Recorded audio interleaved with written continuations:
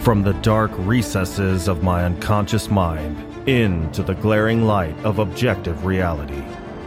You are listening to the Dark Mind Podcast.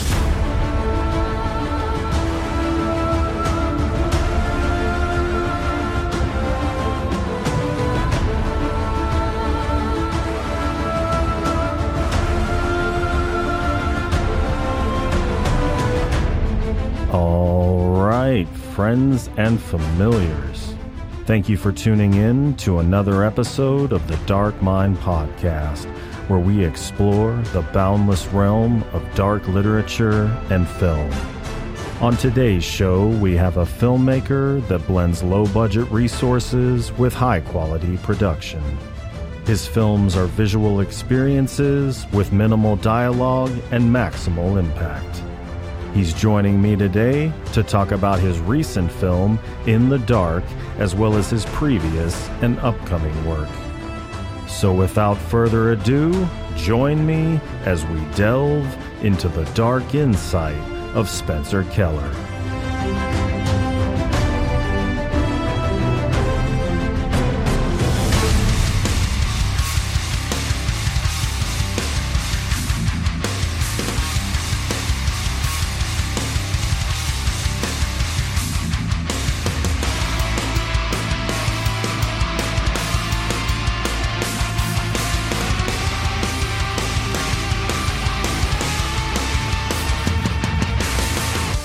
Spencer, welcome to the show. Thanks for having me. Absolutely. Thank you for joining me on this 17th day of June 2023. I came across your short film In the Dark as I was browsing on Alter one day and was really impressed with the emotion you conveyed with a single shot, not to mention the horror of the overall story. I was amazed at how you were able to pack a glass full of dark narrative into a stiff shot of abject terror. So I'm excited to have you on the show today. Yeah, excited to be here. Well, so I hope it's not too much of a spoiler if I talk about the first scene of the movie, but basically a man murders a woman, then climbs up on a chair and hangs himself. And the thing I liked about that shot was how you showed the man climb up on the chair and then pan down to the woman's face as she's laying on the floor dead. And instead of showing the man stepping off the chair and hanging, you just see the chair fall into the shot, obscuring the woman's face, which I think was a way more powerful way to do that than if you had showed a very graphic, brutal scene of the man actually hanging by his neck. So you wrote as well as directed the film. So when you wrote the beginning scene, did you envision the way it would be shot, or is writing and directing two separate processes for you? And how exactly does the writing and the directing of the film germinate in your mind? Well, I'm glad the intro was effective for you. Usually I think of both writing and directing kind of at the same time in the writing process, because especially doing lower budget stuff, I just can't really afford to write something that I don't know for sure I can pull off. And so as far as like the hanging scene, I actually went through quite a few other options in my head for like how I could communicate that this thing was transferring to the chair. Mm-hmm. And a friend suggested the hanging thing. And I was like, I don't know if I want to do a, aggressive hanging scene. But the more I thought about it, I was like, I feel like that's the way to do it. And I think it would be more effective to show as little as possible. And it was also practically helpful. Like it works in both ways because one, I don't show it, but people know what's going on. So I don't have to be overly graphic. But two, it saves me money on resources and stunts and that sort of thing. So honestly, post-production was the main hassle with that scene, because when you have such a long take of someone acting like they're not alive anymore, there's always a little bit of breathing, a little bit of blinking. And so it's, a little bit of VFX to fix that. But once I decided the hanging scene was the way to go with it, then I kind of had a visual idea of how I wanted to approach it.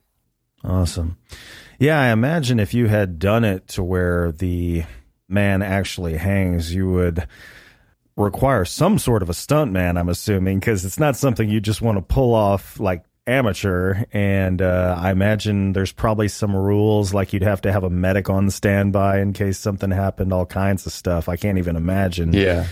But the way the chair fell, I was trying to think of something to compare it to. It was kind of like the guillotine dropping. Everybody knows or thinks they know what's about to happen. And when that chair falls, it's like, yep, scene, it's over. That's all she wrote. Yeah. Yeah. Very effective. And that was that's good. That was hopefully the idea. And especially in the sound design, I know I wanted like that big when it hit the ground. And the hard part with that, though, was matching it up in the thrift store scene that we shot as well. We didn't have a lot of time at that location for that opening scene. I had put the camera on its side and I'm like, I hope this works out. And then we didn't have time at the thrift store location either. So it was just like quickly looking at the frame on my phone and trying to match it up and that sort of thing. But it seemed to work out. Was that done during business hours? Did you have to be in and out, or? Well, we were supposed to have like an hour and a half before they opened, which it's not a super long scene and it's like a super tiny crew. So I'm like, we can make that work. But they showed up like 30 minutes before they opened. And so before people got there, we had like 30 minutes to set up and get it. And so we went over our time a little bit. But yeah, it was definitely a time crunch. Everyone was just watching me stress out in real time. Yeah, it's weird. The time of a scene compared to how long it actually takes to shoot it effectively is just bizarre. Like, I think I never thought about it before I started interviewing filmmakers, and I'm sure the average person doesn't think about like how long scenes take to shoot, how long all the post-production takes. Like, I mean, in most cases, doesn't the post-production take longer than the production of the film itself? Yeah. We shot it in November. I work full time, so you can only dedicate so much time to it, but I was editing it in most of my free time from like November to January. So it takes a little while. Well, this film does have a fair amount of dialogue, but a lot of it is emotion being conveyed through intense visuals. Do you find you can create a more complete story with visuals rather than dialogue in a short film? Well, I'm always going to prefer visuals over dialogue if I can. I write out of necessity, you know. I haven't found like that writing partner where we super click or that sort of thing. It's kind of been like, I want to make movies, so I have to write a movie to make. And I definitely prefer to tell anything visually that I can tell visually and rely on dialogue when I have to, or when it makes sense in the scene. Like people would be like, why is nobody speaking here? But yeah, generally, the more I can tell visually, the better. And especially with short form films, great dialogue has subtext, and it's hard to get a lot of like subtext in or have a lot of thematic ground built up enough to have subtext in such a short period of time. So then dialogue becomes more practical. And I mean, even in like the most recent short film, In the Dark, it's more practical. Like she's on the phone with somebody, talks about the price of the chair, talks about being on the fence about getting it. She's on the phone with the 911 operator, those sorts of things. But I feel like it's harder to go deep in like a dialogue conversation in a short form thing and it be as effective as you're wanting it to be. So if you had your ideal situation as far as filmmaking, would you rather just be the director, like have a script, you know, someone hands you a script and you're in charge of making this movie, and so it's all about your artistic vision? I've gone back and forth on that. That's what I thought when I started filmmaking. And now I don't know if I'm just maybe a lazy writer. Maybe that's it. But the thing is, I know that I do have pretty strong opinions about, you know, story points, how the dialogue flows, what happens here, you know, that sort of thing. And so the further I've gotten in my filmmaking journey, I'm slowly considering the fact that maybe I'm supposed to be a writer-director and not just a director. But I'm definitely open to collaborating with other writers and stuff. That just hasn't happened yet. Are you a fan of auteurs, like maybe not necessarily a fan of their work, but a fan of somebody like Robert Rodriguez or Quentin Tarantino or Gaspar Noé, the guys that write, edit, score, direct, like it's the entire film is their creative baby? I certainly respect those artists. I think as an artist, like you could make the same thing as someone else, but if someone else makes it, it's always going to look better when they do it. Mm-hmm. It's just the artist mindset of like, when it's your hands doing the work, that's all you see. And so for me, I feel like working with a director of photography, working with a composer, all those help capitalize on what people are really good at. And I'm just kind of being the glue and making sure it's a cohesive vision. Mm-hmm. And then two, it's like, I think I'm happier with the end product because it doesn't have me written all over it. Uh-huh. So, and that's a lot of what I've done is like, I mean, with the most recent short film, I wrote it, I directed it, I shot it, I edited it. So I've done it, but as I've done it, I'm like, the more people that want to get involved, the better. Yeah, I was, I forget who I was talking to about it, but they were saying how, you know, mastery, it takes like 10 years or 10,000 hours to become a master of something. So the more you dilute your specialty, the more you kind of lose things. Like if you're a jack of all trades, each individual thing's going to kind of suffer. And I can see like writer director being so closely intertwined that could almost be considered one thing. But I do get what you're saying. Like the more you add on, like if you've got separate people hyper focused on that one thing, you're going to get the best of each thing all combined together. And like you said, obviously the director is always supervising and monitoring the overall artistic vision. So yeah, I get what you're saying. So the villain in this movie was terrifying. And I don't know, he kind of, for some reason for me anyway, he gave this vibe of like this blue collar working man that maybe had a bit of a drinking problem and lost his mind. Is there a backstory to this man and the woman he murders? And if so, can you tell us about it? And if it's meant to just be left up to the imagination of the viewer, what is some of the feedback you've gotten with regard to his backstory? Like, has anybody messaged you or anybody that you know personally kind of filled in the blanks to his backstory and asked you if that was close or not? Well, no one's sat down and, you know, written any theories out for his backstory, but I did talk about it a little bit with the actor Bill Reed Jr., who did a great job. Mm-hmm.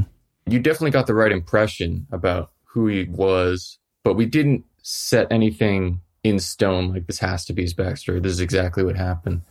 But we mostly started from where his descent kind of started and where the possession started. So we didn't go super far back with as far as backstory, but we did talk about it a little bit. But like you seem to have gotten, most people seem to get the right vibe that I was going for, which is like blue collar guy, kind of gone off the rails, possessed by something. So when you say possessed by something, do you mean like supernatural or like some sort of psychotic break?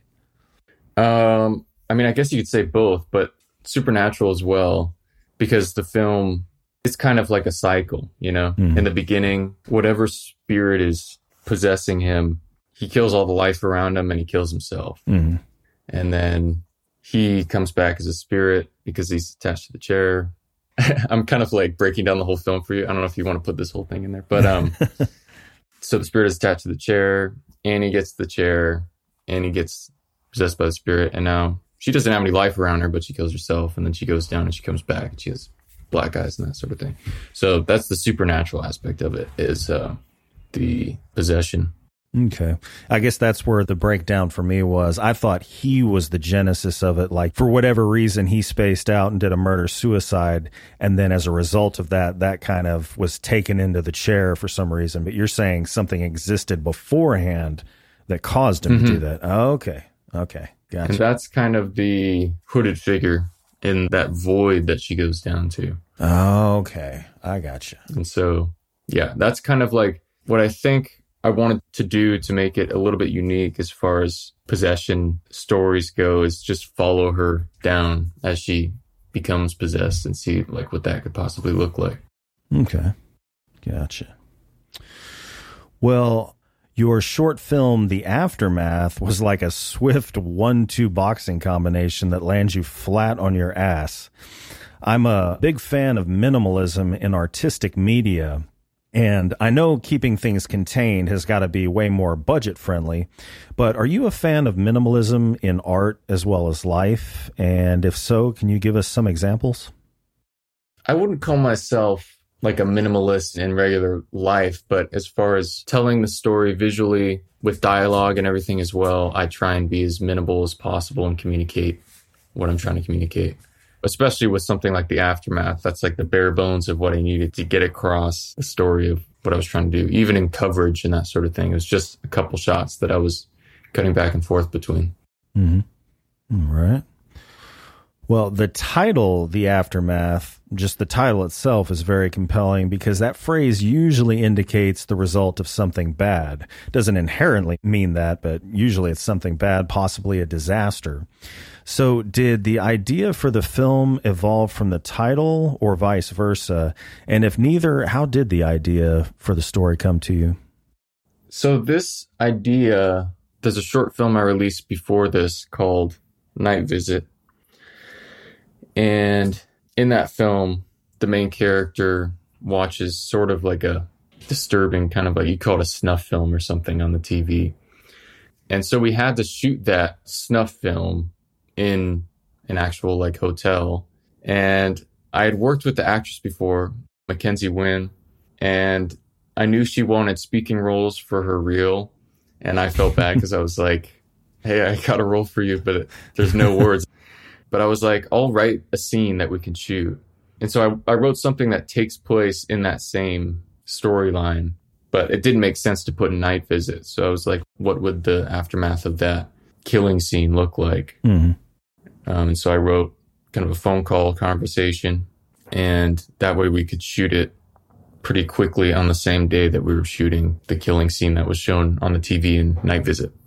Okay, so in Night Visit, what the police officer watches in the home of what he thinks, I think, is an elderly woman, is actually her suffocating her significant other or whoever. Yeah. Is that what? Oh, okay.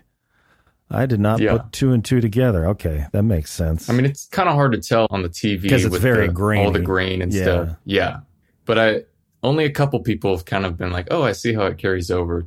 Plus, because Aftermath hasn't gotten as much viewership as Night Visit has.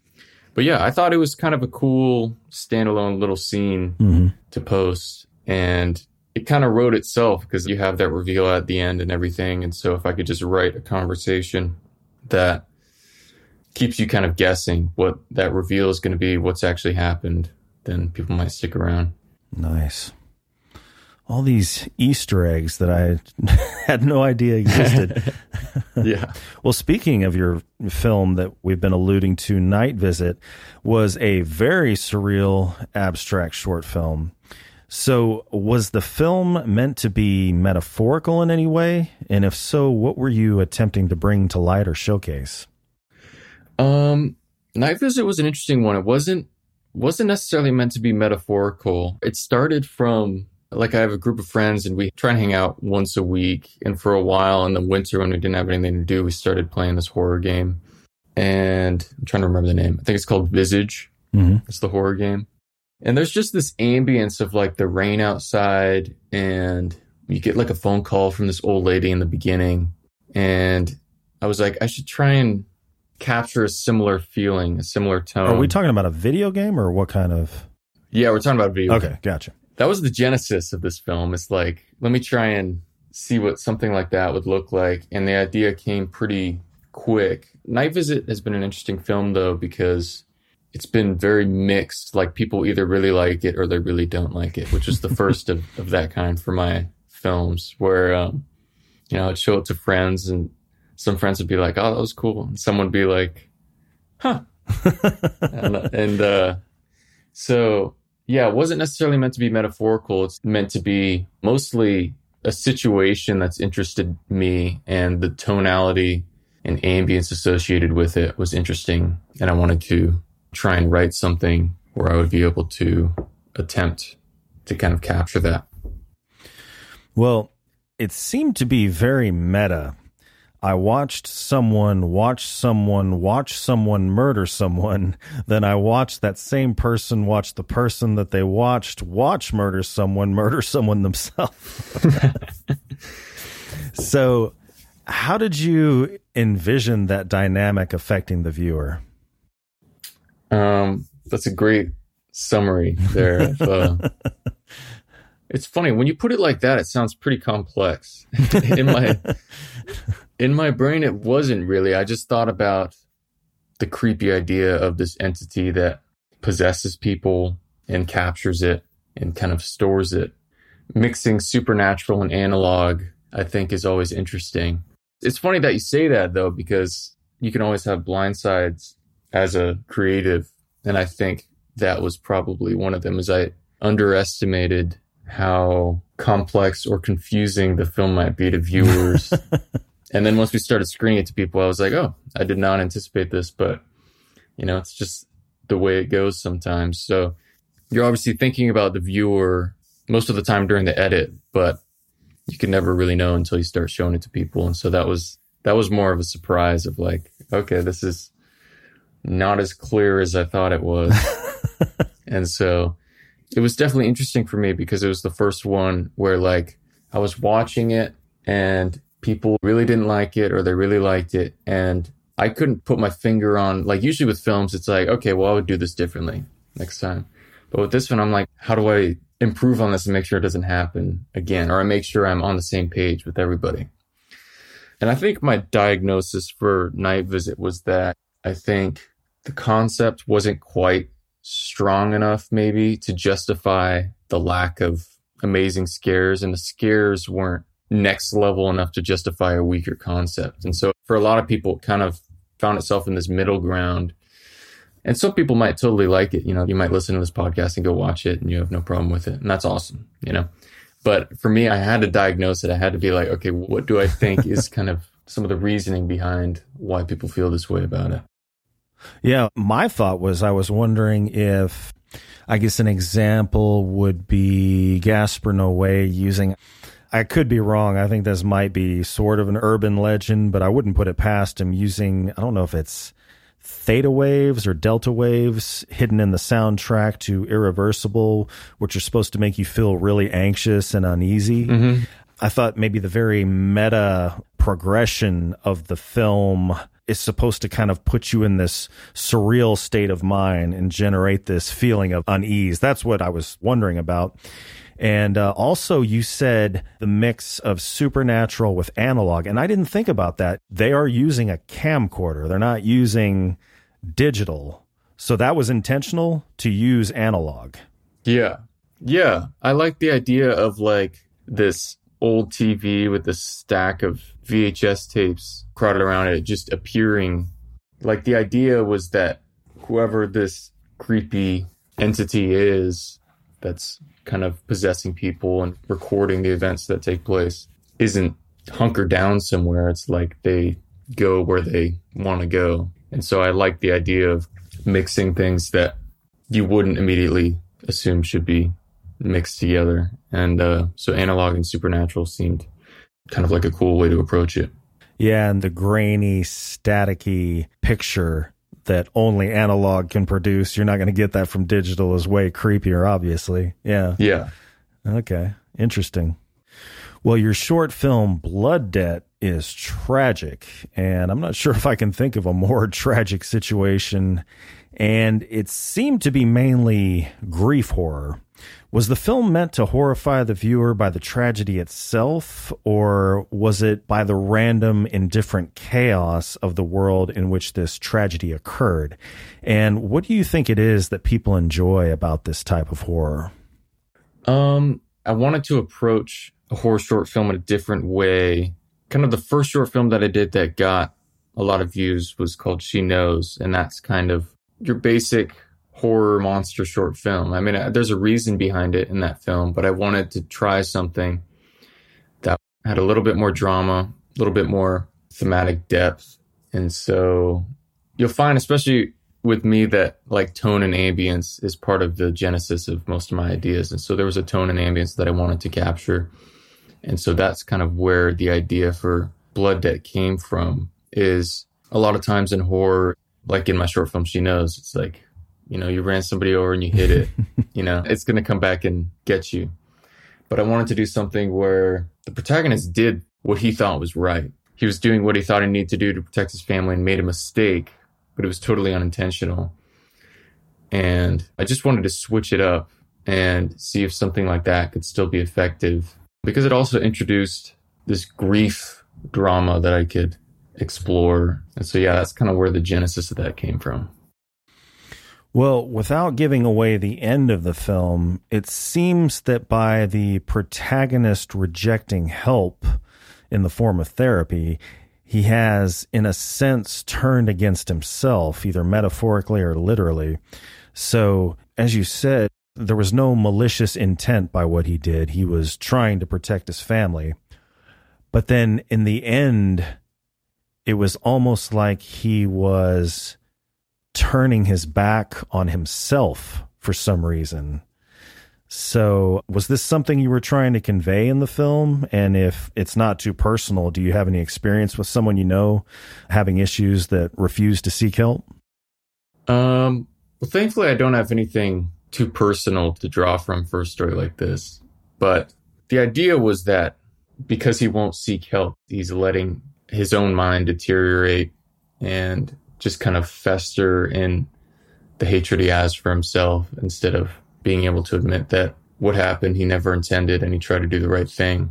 So that's kind of what I try to communicate with the ending. I know Blood Debt is one of those that kind of had mixed reactions as well, because when you get psychological, dark. People tend to be so dark. It's dark. It's funny that film feels weightier than something like She Knows, because technically in She Knows, it's like, this dude is messed up. You know what I mean? He ran somebody over and hid the body, and now he's trying to ignore it and that sort of thing. Like, that's really messed up. Yeah. And this is a dad who made a mistake that lost him his daughter, but at his heart, he's still a guy trying to do the right thing.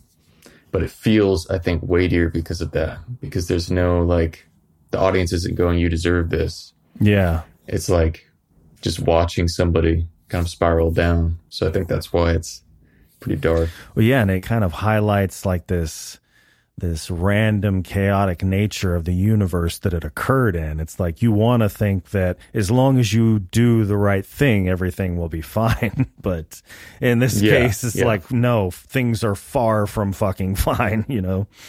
Yeah. Well, so your film Blackwood is a bit of a 1-2 boxing combo, just like The Aftermath. There's a little bit of misdirection, so you're caught off guard. There are multiple scenes where the stage is set and the viewer's left to fill in the blanks as well as the action. Did you yourself know where the action led when you wrote this, or did you leave it nebulous enough that even you could be wrong? And if so, what do you tell people that ask you for specific details? Well, this short film was written as, I forget what the contest was, but it was like a 4-minute proof of concept contest. Okay. And so I wrote it as a proof of concept. You may have to explain that to me. So a proof of concept short film is basically a short film that communicates the tone and the potential for something longer. Oh, okay. Gotcha. And so I made it for this contest. And so I went back and shot the intro after it didn't get into the contest. So I was like, I feel like I need to flesh it out more before I release it. And so that beginning train scene and the bike scene, we shot that a couple months later. But yeah, this one, I did more than any other short film I've done. I knew how I would expand it. But I think, ironically, this is the one that it just feels very rushed. Like I'm trying to get a lot of info out and trying to kind of get a lot of thematic info out quickly. And I think that's probably why it suffered in the short form. But I did know where I wanted it to end when I began writing. It was just kind of an interesting creative box I was put in, which is like 4-minute proof of concept. Let me try and get all the info out that I think I need to get out. So that's kind of where I was approaching that from. Okay. Well, that kind of answers my next question because, obviously it's left open with the possibility of a continuation existing. So, have you ever thought about pitching to a production company to turn one of your short films into a full-length feature? I've definitely thought about it. I mean, making a feature film would always be the goal. That's been my goal, starting out doing short films. And if the opportunity came up to pitch any of my short films as a full-length feature, then I would be interested. But yeah, I haven't necessarily written a full-length version of any of the short films I've released as of yet. A couple I feel like I could adapt easier than others. But yeah, I would definitely love to make a feature-length film, but it's got to be working with the right people, the right company at the right time, that sort of thing. Do you think it's possible, and I'm speaking out of total ignorance, maybe it's been done, I'm just not aware of it, but do you think it's possible to raise enough money from something like a Kickstarter to make a full-length feature? I mean, I know like super big names that have already been financed by big production companies have done that, but if you're like an indie filmmaker, do you think, like, how much money would you even have to raise to where you think you could make an effective feature-length film? That's a good question. I feel like with my current audience and like the scope of viewership that I have, probably not going to be super realistic to raise enough money to make a feature film how I'd want to make it. But like I've seen someone like, I think his name is Chris Stuckman. He's a film reviewer on YouTube. He has over 1 million subscribers. I don't think he's released short films, but he's been talking about films for years. And then he made a Kickstarter for a horror film, full-length film that he wants to make. And I think it was funded with like over $1 million to make it. So damn. Yeah, it's definitely possible. I don't know if I have the audience for that right now. And I think that would stress me out putting all that together. I kind of would like other people to do that so I can focus on the film rather than trying to ask people for money, which is not my favorite thing to do. So yeah. But yeah, I've definitely considered lots of different options because I definitely do want to step into the feature film world pretty soon. Mm-hmm. Well, in your short film, She Knows, which we've alluded to, we see a young man that's covered up an incident that he should not have. And we've already mentioned it, so I guess I can say that he struck a young woman with his vehicle, and in an attempt to not have his life disrupted by any legal issues or anything of that nature, he hid the body. So a few of your films involve people that end up in unfortunate situations by accident. Are you attempting to play on the audience's empathy to invoke fear?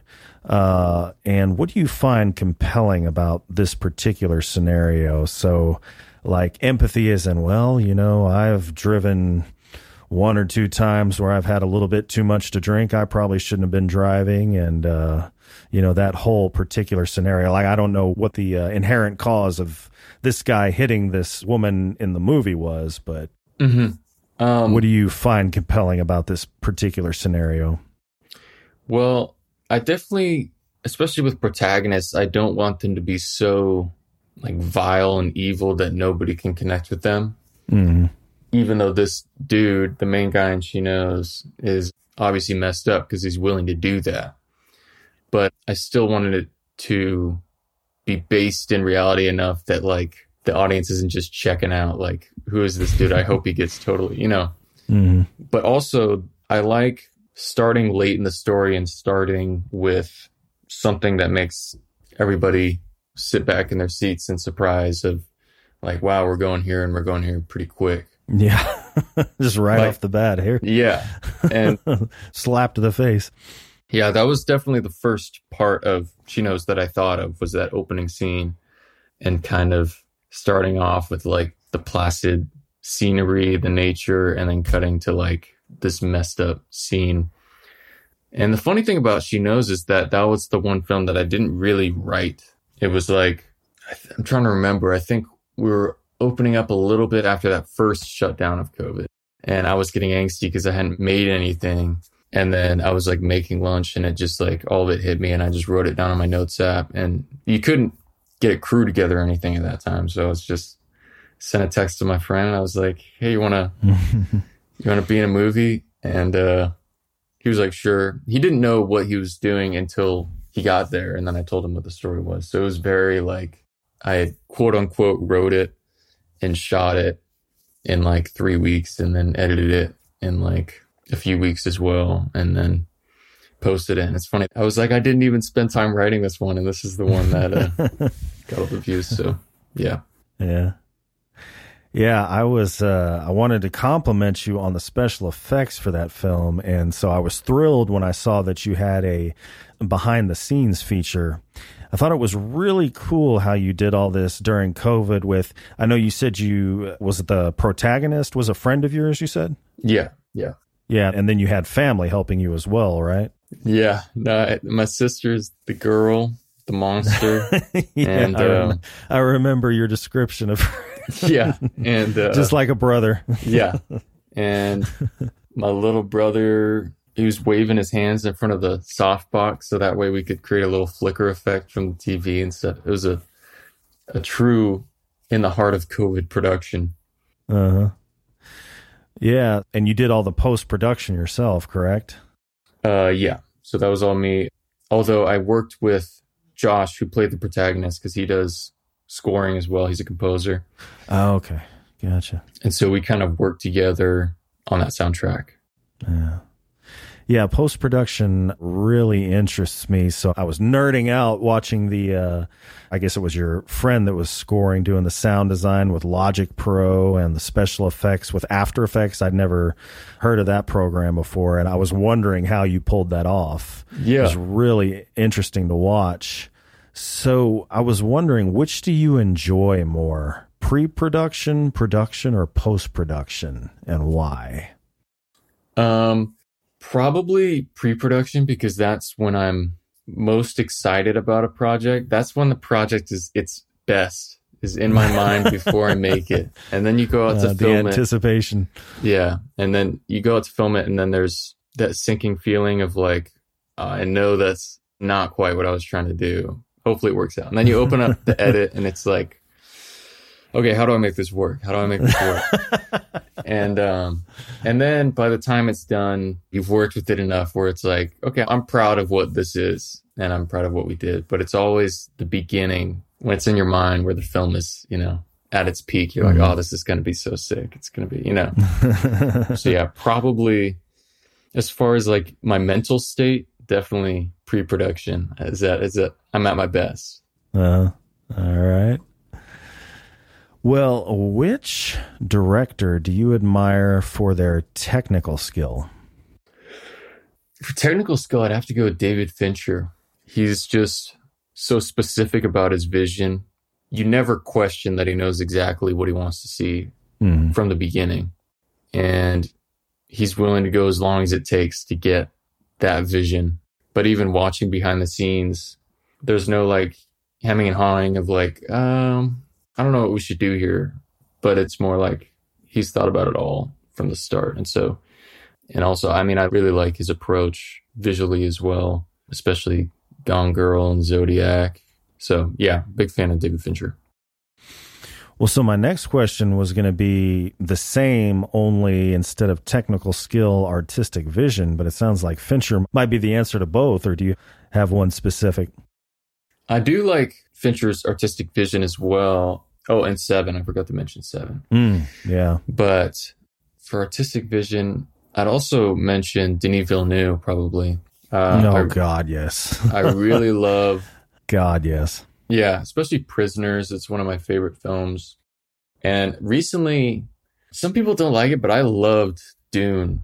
Like, the tone and the editing and the cinematography in that film are just so awesome. And, I would agree.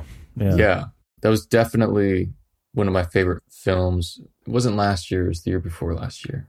And I was just so impressed with his vision and how he approached it. And also working with Greg Fraser, who was the DP for Dune, and he did like the Batman, and he's like super, super talented DP. So he's also worked with Roger Deakins on Prisoners and like Blade Runner. And so he definitely knows what he's doing.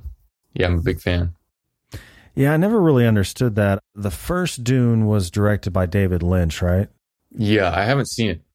Yeah, I haven't seen it either, but I've met a handful of people that said they liked it. A lot of people said, no, it was too long and it was god-awful. Well, I hear the same thing about the one Denis Villeneuve, or Villeneuve, I guess. I always mispronounce his name. Yeah.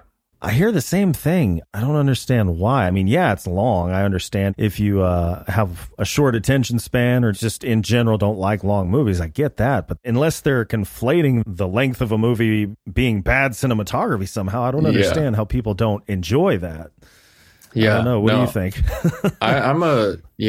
I've heard that from people, like it was way too long. It was boring, which is interesting for me because I had the total opposite experience of like, because I knew it was part one the whole time. I was like, I hope it doesn't end here. I hope it doesn't end here.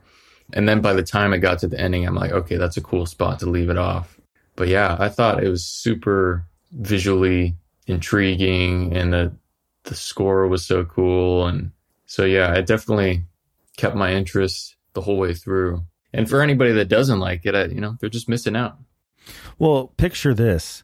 I went with some guys from work to see it on IMAX. And at the end, this one guy, his summation of the movie is, well, that's 3 hours of my life I'll never get back. I'm like, were we just watching the same fucking movie? That's funny because, like, I saw it the day it came out, watched it at home we have like the 75-inch TV, but it's not a super expensive one. So, like, the blacks aren't super black, the whites aren't super white. And so we watched it on our screen at home, and then I just knew, especially getting into color grading and stuff, I was like, I know I'm not seeing what I'm supposed to be seeing here. So it was my brother's birthday, and I bought us tickets to go see it in IMAX the next day. And It was kind of a gift for myself. It wasn't really, I was like, hey, you want to come along with me? We don't need to tell anybody about that. Yeah. Awesome. Well, AI has moved its way into printed and graphic art as well as literature. Has it moved its way into any aspect of filmmaking? I definitely know there's stuff you can mess around with in the AI. I mean, like, you can ask ChatGPT to write you a script if you want. It's not going to be very good, but it's there. I feel more for the visual artists who are actually drawing art or creating digital art that are getting the brunt of it right now, because it's like people are like, I don't need you. I can just put a little prompt into Midjourney. But I can definitely see down the line, especially when it comes to maybe screenwriting or storyboarding and that sort of thing, how AI could make a big effect and possibly be an issue. I do know some filmmakers having fun with it though. Like I think his name is Sam Evanson. He's a horror film director, and he was doing a Kickstarter for a horror short film where there's this one kind of entity that keeps showing up no matter what the prompt you put in these AI photos. I thought that was kind of a cool way to capitalize on this AI craze, is creating a cool concept that people could go watch and be interested in. Well, where did you learn the craft of filmmaking, and do you make a living in any particular aspect of filmmaking? Well, right now I work full-time as a video editor for a company. So technically, I'm always kind of sharpening the editing skills, and I go out and shoot some video for the company as well. But I knew what I wanted to do since I've been like 12, and then it was just finding stuff on the internet and just kind of putting in the reps, filming stuff and seeing what I liked and trying again, and then finding what other people were doing that I really liked, finding out as much about that as I could. And so I'd never went to any official school. Didn't go to college for it. YouTube University? Yeah, basically. Awesome. Well, a lot of great literature and film was made during COVID, and the Black Plague gave birth to the Renaissance. So do you feel like COVID gave birth to a renaissance of sorts in the indie film and fiction world? And if so, can you give some examples of films that you know of that were made during COVID that you particularly like? Well, I think as someone who mainly makes very low budget, like no budget productions. It was a cool time where everybody was kind of now on the same page, where it's like everybody's at home and it's like, well, now either you can chill or you can use this time to make something just with what you got. And so filmmakers like David Sandberg, he started with a short film called Lights Out. That one got made into a feature film. But he still, every once in a while, he'll make a short film with just him and his wife and the camera, which I think is cool to keep that kind of spirit of like, just make something with what you have.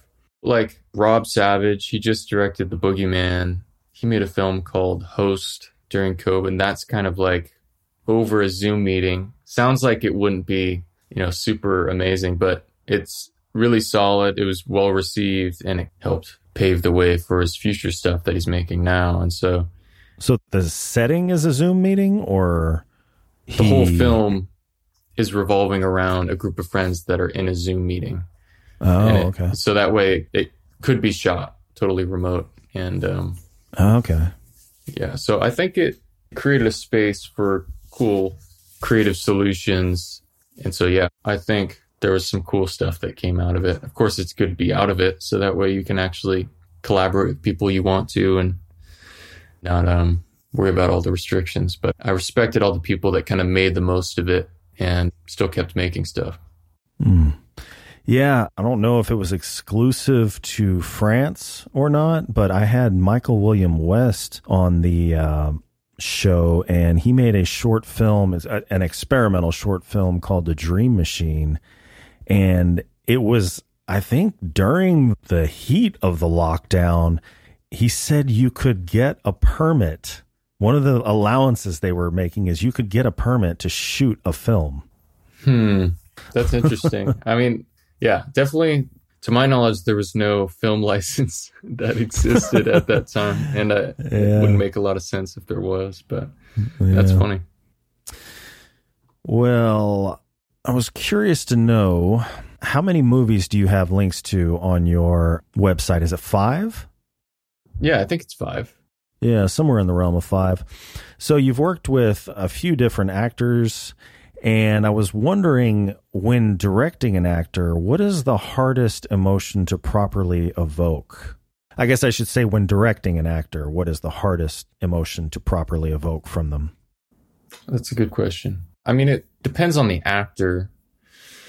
Since I'm mostly dealing with stuff in the horror realm, it is kind of difficult to find the right balance when you're afraid of something and what the level of fear needs to be for that, because you don't want someone who's like in hysterics when they shouldn't be. But then there's sometimes that they need to get there and it's harder to get there for them.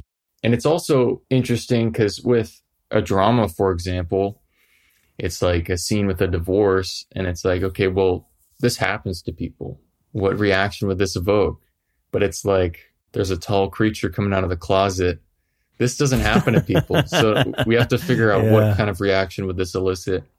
So that's kind of the strange part of it. But like, especially Adara, who played Annie in The Dark, because it's difficult. It's the peak of the film and you're walking out in the hallway and anything could jump out anywhere. And emotionally you have to be ready to get in that space. And then she just pops out of it when we say cut. And then, so, I have a lot of respect for actors, especially that are doing horror, because I know it's a tough juxtaposition of how scared you should be looking and how much fear you should be reflecting in your face, how much of it should be internal, that sort of thing. So, yeah, that's kind of a hard balance to strike sometimes. Well, do you think there should be any limits to movie making other than obviously staying within the bounds of the law? And this question kind of comes from movies like Irreversible and a Serbian film. I'm not familiar with that. What is either one? No, I'm not. Oh, okay. Are they like super messed up? Well, Irreversible is by Gaspar Noé, and it's got that notorious 9-minute rape scene with what's her name?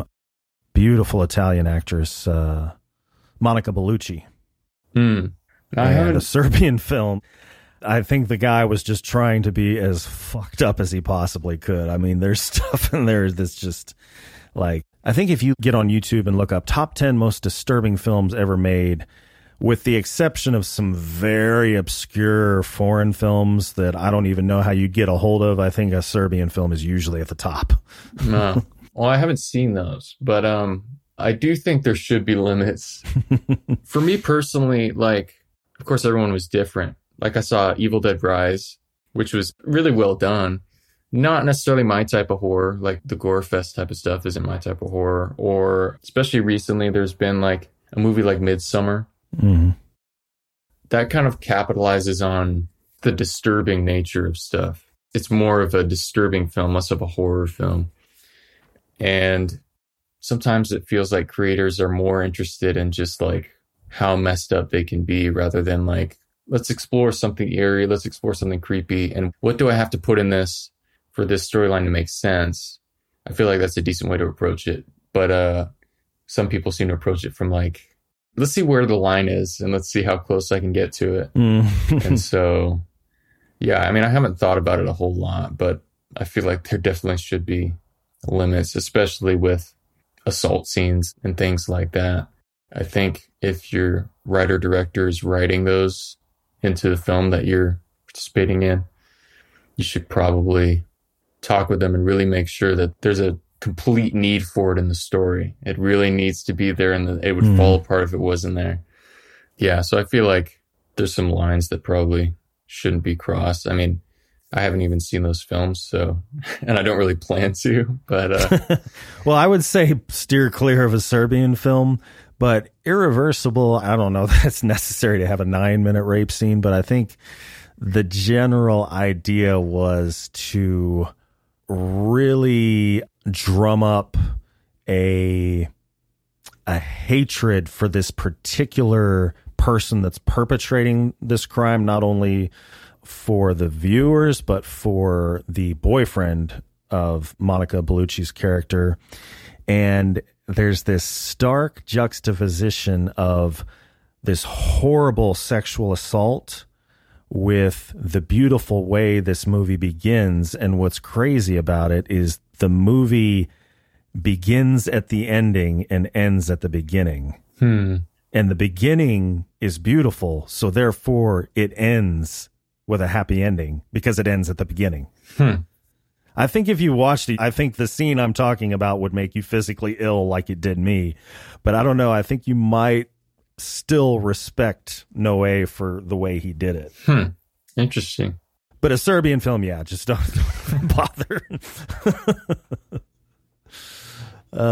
So what is the most beneficial aspect of filmmaking for you personally? That's a good question. I feel like the core of it is I like creating an experience for people and taking a feeling in my mind and seeing how well I can transfer that and sit in an audience with people and have everyone feel how I was intending them to feel in this moment. So I think that's kind of where it came from, is having a creative instinct and feeling like you want to share it and see if other people connect with the same things you do. Kind of birthing this thing that exists outside of yourself. Yeah. I've always wondered what that feels like, to produce a film and have this creation that didn't exist before, you know. Just, it's like you've created this experience that exists outside of normal space-time, that just exists of its own volition. You know, you can play it, replay it, do whatever you want with it, but it's this alternate reality, this experience that you've created. I've always wondered what it feels like to accomplish that. Maybe I'll have to become a filmmaker before I die. Time's running out. I'm an old fuck. I better get started. It's never too late. Yeah. Who was it? There was somebody that didn't start making films until they were 50 or something like that. Can't remember who it is, though. I mean, I don't remember when Clint Eastwood started directing films. I mean, he was already in films, but then he started directing pretty late. Can't remember who that was. Anyway. Well, so I have been told that the best skill that a director can have is to be a problem solver. Do you feel like the creativity you use to create a film is the same tool you use to solve problems, or are you using a much more pragmatic approach when it comes to overcoming a problem like budgetary constraints or something like that? And what are some common problems that you've experienced on more than one film that you've had to put this skill to use? I feel like it is kind of the same creativity of like, we don't have the budget to do this, but we still need to communicate this. How do we do it? I feel like it's kind of the same muscle that's being worked in the writing process as well. But like a common thing, just like we were talking about in the beginning, is like the hanging scene in my most recent film. And then like in She Knows, I try and find a way that's still effective, if not more effective, and requires less resources. So for the hanging scene and In the Dark, I just didn't show it because, it's a YouTube short film. You only want to go so far with it. But also showing it in real time would require so many more resources than I had available. Kind of the same thing with She Knows, where if I were to show someone actually getting hit by a car, it's like, all right, now we're talking, this is going to get difficult to pull off effectively. So we're going to have to pull some permits. Yeah. But then it's the kind of thing where it's like, people didn't need that. People didn't need to see the dude hanging himself. People didn't need to see the girl getting run over by the car. Just cutting to it and people putting together the pieces, especially with horror. I feel like the less you show and the more you leave to people's imagination, I think it becomes more effective. So I feel like it is kind of the same muscle that you're working of like, I really want to convey this. I don't have the resources to do it the way I'm originally thinking. So let me think of a different way to approach it. Gotcha. Well, so is there a resource available to short filmmakers that most people don't know about? And if so, can you tell aspiring filmmakers about it? These are kind of random, but I'll say two things. Okay.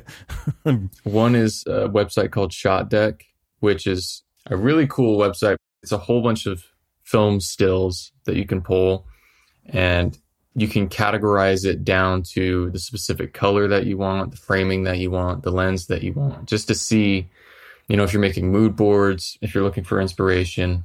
And so that's been super valuable because in, pitch decks that I've made or even storyboards where I'm just communicating the framing, whatever it might be, that's been super helpful. And seeing the specs about like, okay, what camera was this shot on? And what was the focal length of the lens for this one? Because I like how this looks and that sort of thing. So that's been really helpful. And it's just, I think like 10 or $15 a month. So that's been a big resource. This other one is, a little bit random, but for the no budget filmmakers out there, take advantage of your iPhone, not necessarily for shooting, but for recording audio. Even in my most recent film, when I've recorded phone call conversations, I've had them linked up to a lavalier microphone, but I've also had them record on the iPhone as a backup. And I went with the iPhone audio every time because it just sounds better because it's right by their mouth. And you'll notice I write a lot of phone conversations in my films because it's just easy. It's like, just hit record on your phone and I know it'll sound actually decent. People won't know. But yeah, just take advantage of those practical things that you already have, especially if you're working with a limited budget. But yeah, those are two kind of totally separate things, but they've been pretty helpful. Sounds useful to me. Yeah. Yeah, definitely. Well, so I know you live in Seattle, and Seattle has a great music scene. So there's great music scenes with a lot of live venues for local bands to play at. There's great art scenes with a lot of art galleries. There are great literary scenes with bars that have slam poetry nights, bookstores for indie writers. But is there such a thing as a great film scene where there are short films and indie films shown? And if so, can you tell me, is it there in Seattle? Where is it? What's it like? I would say that Seattle has a film scene, definitely more of a video production scene than a film scene, I would say. There's like a lot of video production that goes on with Amazon and Microsoft and all that. But as far as like narrative film scene, there's not a lot that goes on. There is a group of people that, they're all supportive, which has kind of helped me a little bit because the work I've created tends to be viewed more and is a little bit higher quality than some of the other stuff in the area. So when actors want to get involved, we can kind of help each other out, which is like, hey, I have no money, but I want to make this thing. And they're like, well, I want to be involved because this stuff is higher quality and it gets some viewership. And so it's definitely created some opportunities, but I wouldn't say there's like a bustling film scene in Seattle, you know?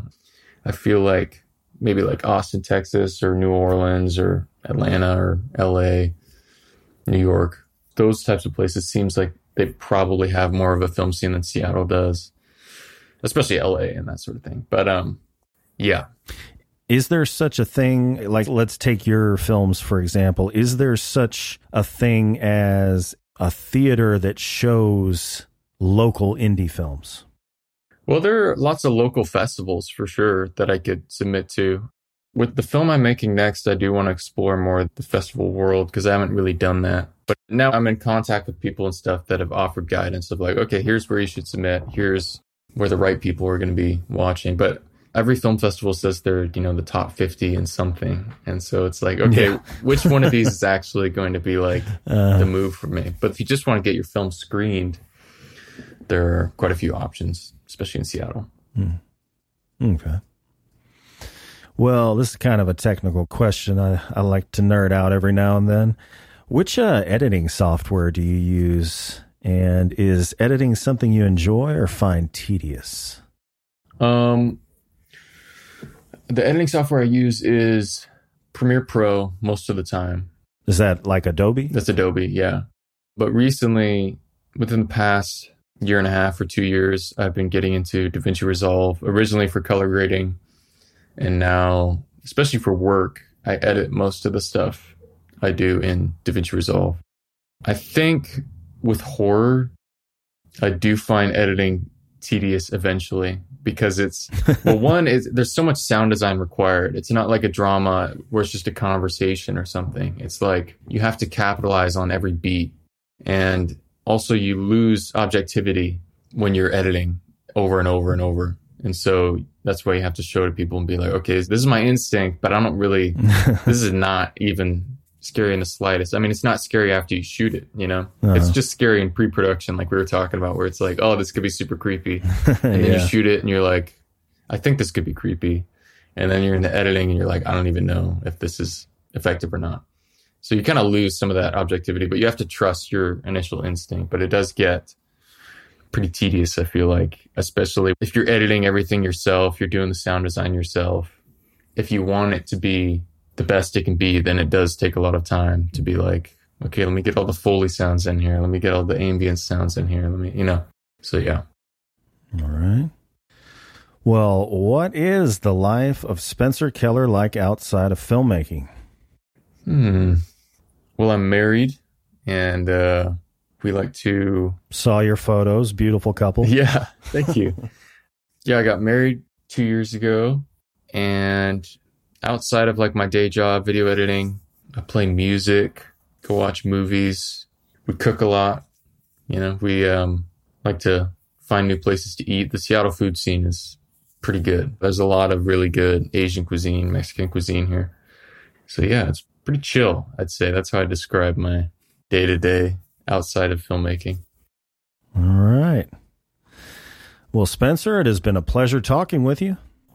Yeah, thanks for having me. Absolutely. Well, so as we bring the show to a close, is there anything you'd like to plug or let your viewers know about? I got to plug my YouTube channel and subscribe to stay tuned, because I am working on another short film this summer that I think will be pretty cool, and it'll be a step up from my previous stuff. So yeah, nice. Just stay tuned there. All right, we all look forward to that. Well, listeners at home, all links are in the description. And Spencer, thank you again for joining me. Thanks for having me. And thank you to everyone that tuned in. If you enjoyed today's episode, please be sure to subscribe to the podcast newsletter by clicking the link in the description.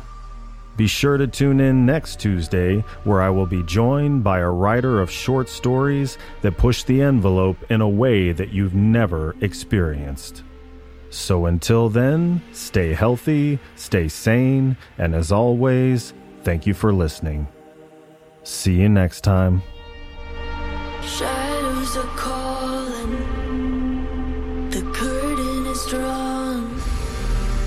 How far we have fallen, I'm out on the run. Live in the violence, die by the sword. Deep in the fire, that's where darkness is born.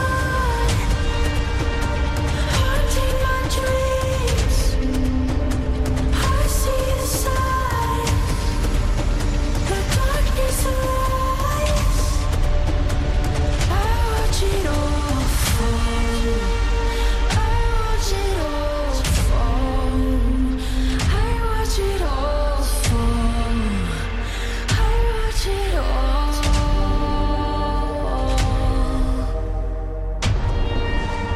We swore on our honor, and the light turned to black. We fight to the ending, there's no turning back.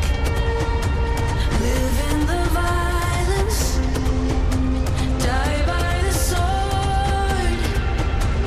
Deep in the fires, that's where darkness is born. Haunting my dreams, I see the sign.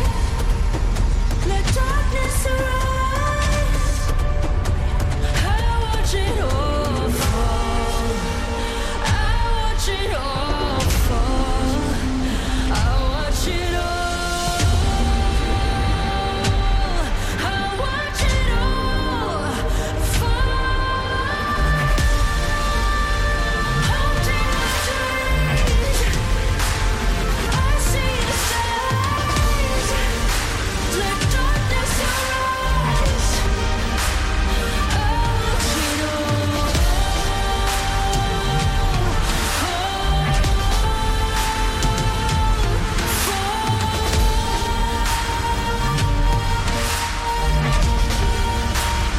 I watch it all fall.